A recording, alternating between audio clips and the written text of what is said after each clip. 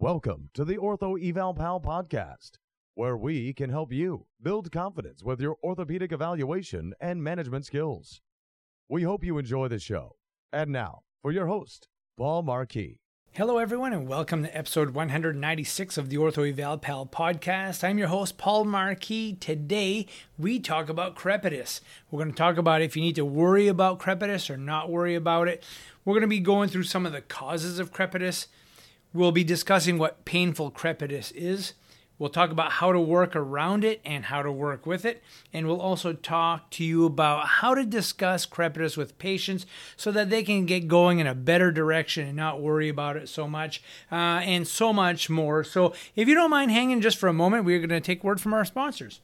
At MedCore Professionals, we offer mobility aids, bracing and supports, compression garments, post-mastectomy care, and much more. Your health and well-being are important to us. Your recovery is our priority. Our certified team will guide you to the right products based on your medical needs, recent procedures, or mobility restrictions. Visit us on Route 1 in Scarborough or at medcorepro.com. We are Mark and Kelly Hassett, owners of MedCore. And we keep you moving forward.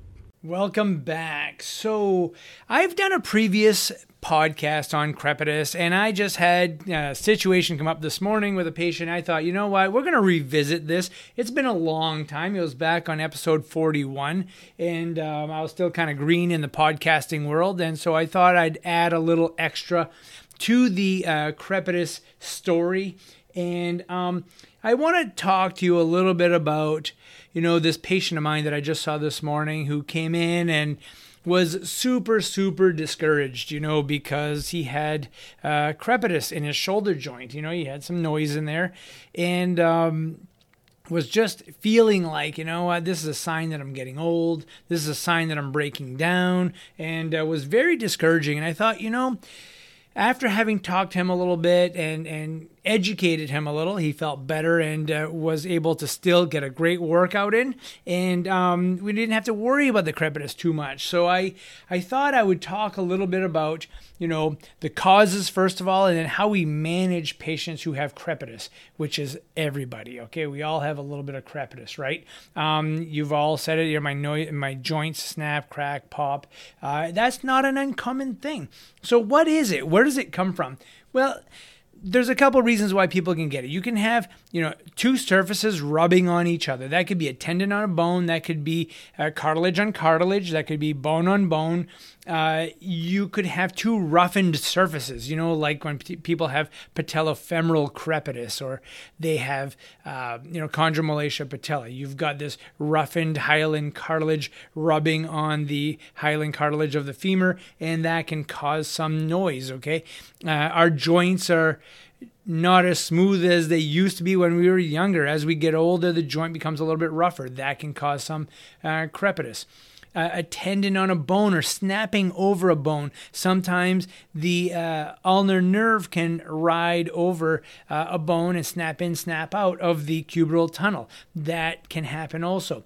Swelling and inflammation can cause tendons to crackle and feel like broken glass, okay, which is also crepitus. I have seen patients who have weakness that develop crepitus as a result of weakness. And just like in the scapulothoracic joint, we've seen this with people who have a lot of periscapular weakness and lots of snapping and popping between the scapula and the rib cage. And as they get stronger, this starts to settle down a little bit. And then, obviously you can have crepitus because of torn tissues, like the menisci or labrum, and you can develop crepitus through high velocity manipulation. So you manipulate a patient or you crack, your knuckles, kind of like that. Doesn't mean it's a terribly bad thing, okay, but it is crepitus, all right? So do we need to worry about it, though, all the time? Like, people totally go into a panic mode when it comes to pain, crepitus. So the question I always ask my patient is it painful crepitus? So like my gentleman this morning, I said, so does it hurt? So he demonstrates to me, he moves his arm around and he's like, do you hear that? Do you hear that? And I'm like, yes, I hear that. I'm like, does it hurt? And he says, well, no. But he said, on occasion, when I reach in a funny direction, I feel a snap and it's immediately painful. And that is a little more concerning when you develop some pain when you feel the snap or the pop, okay? So crepitus should not be used heavily as a diagnostic criteria, because many people have it.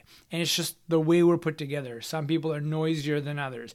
But one thing that I also find that is a little bit funny is that some people can interpret crepitus as good, and some people can interpret crepitus as bad. Now, that is the person who has the crepitus.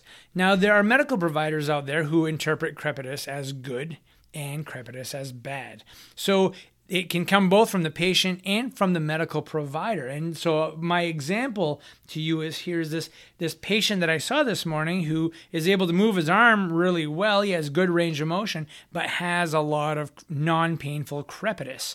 Okay, not too worried about that. He's quite discouraged about it because he thinks he's getting older, thinks he's breaking down.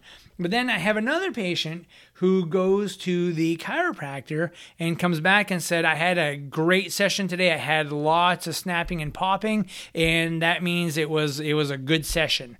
And I've had others come to me say, gee, my chiropractor couldn't manipulate me. I couldn't, there wasn't even any snapping or popping, and they come in discouraged thinking that it was a bad session. Okay, so why is it good if it's actively done to you, and it's bad if it just happens to occur there, okay? So I really want you to think about that and how people perceive crepitus. And so I think, my recommendation, first of all, is if the crepitus is painful, try to modify the activity, okay, to work around it. So if you're doing, let's say, a side-lying external rotation and you get from 0 to 45 degrees and everything feels good, but you get into the 50 to 60 degree range and there's maybe a little pop and a little pain associated with that, then avoid that range. Increase the weight, increase the repetitions, but stay in a limited range from 0 to 45 and do more repetitions and really get that muscle to burn. What I've noticed is that as people get stronger, they seem to have less crepitus, especially non-painful crepitus. Now, educate your patient about crepitus, and I think that is going to be the most encouraging thing you can do to them. Let them know that many, many people out there have crepitus, and I even demonstrate, like I'll lift my arm and you'll hear a little pop in there. I don't have any pain associated. I'm strong. I do whatever I want to do, but I don't let the crepitus slow me down. I don't worry about it, okay? So let's get people settled down a little bit just by educating them about crepitus. Some people will say that, well, the crepitus, the noise in my joint just started recently. And what I've also found is that, let's say somebody has a cervical spine problem and they have pain. They have an x-ray, they have an MRI, they have an evaluation, and they start focusing on their neck a lot more. Now, many people always have had crepitus, they just don't pay attention to it. But once it's brought to their attention, somebody says, oh, I heard some noise when you moved your neck, or they touch the neck, they focus on it, they evaluate it a lot, then the patient becomes super focused on that, and then starts to recognize these noises, which the neck is one of the noisiest joints in the body, okay, one of the noisiest parts in the body because there's so many small moving parts. And so I tell them, just try not to focus on it too much, especially if it's not causing you a lot of pain. So if they become too aware, then it becomes like over-consuming to them, okay? And then I also encourage the patients by telling them typically as you become more flexible and you become stronger, sometimes that crepitus lightens up. Okay, and I've seen this especially with the people with scapulothoracic issues, even with rotator cuff or even knees. Knees are have more crepitus with open chain activity than with closed chain activity typically. And so, but as they get stronger, it seems to lighten up a little bit. Okay, and so remember this. Okay, if you're going to leave here with anything today, most crepitus is not bad crepitus. And number 2, good patient education can really go a long way when they start bringing crepitus up, okay? And then painful crepitus should raise a red flag. So if you have this reproducible painful crepitus, then you really should be focusing on that a little bit more. So when you're doing, let's say, a McMurray's test and you hear this snap or pop and there's a pain associated with it and it's reproducible a couple of times, it's probably means there's a torn meniscus in there, okay? And so those are the three big things I really want you to think about when you evaluate your patients, when you're talking to them about their treatment and getting stronger and whatnot. So, folks, I hope you enjoyed today's show, and thank you so much for listening. Please continue to be passionate about what you do and keep on helping others. Take care. We hope you've enjoyed the show. For some more awesome content, go to orthoevalpal.com. Can't wait to see you there.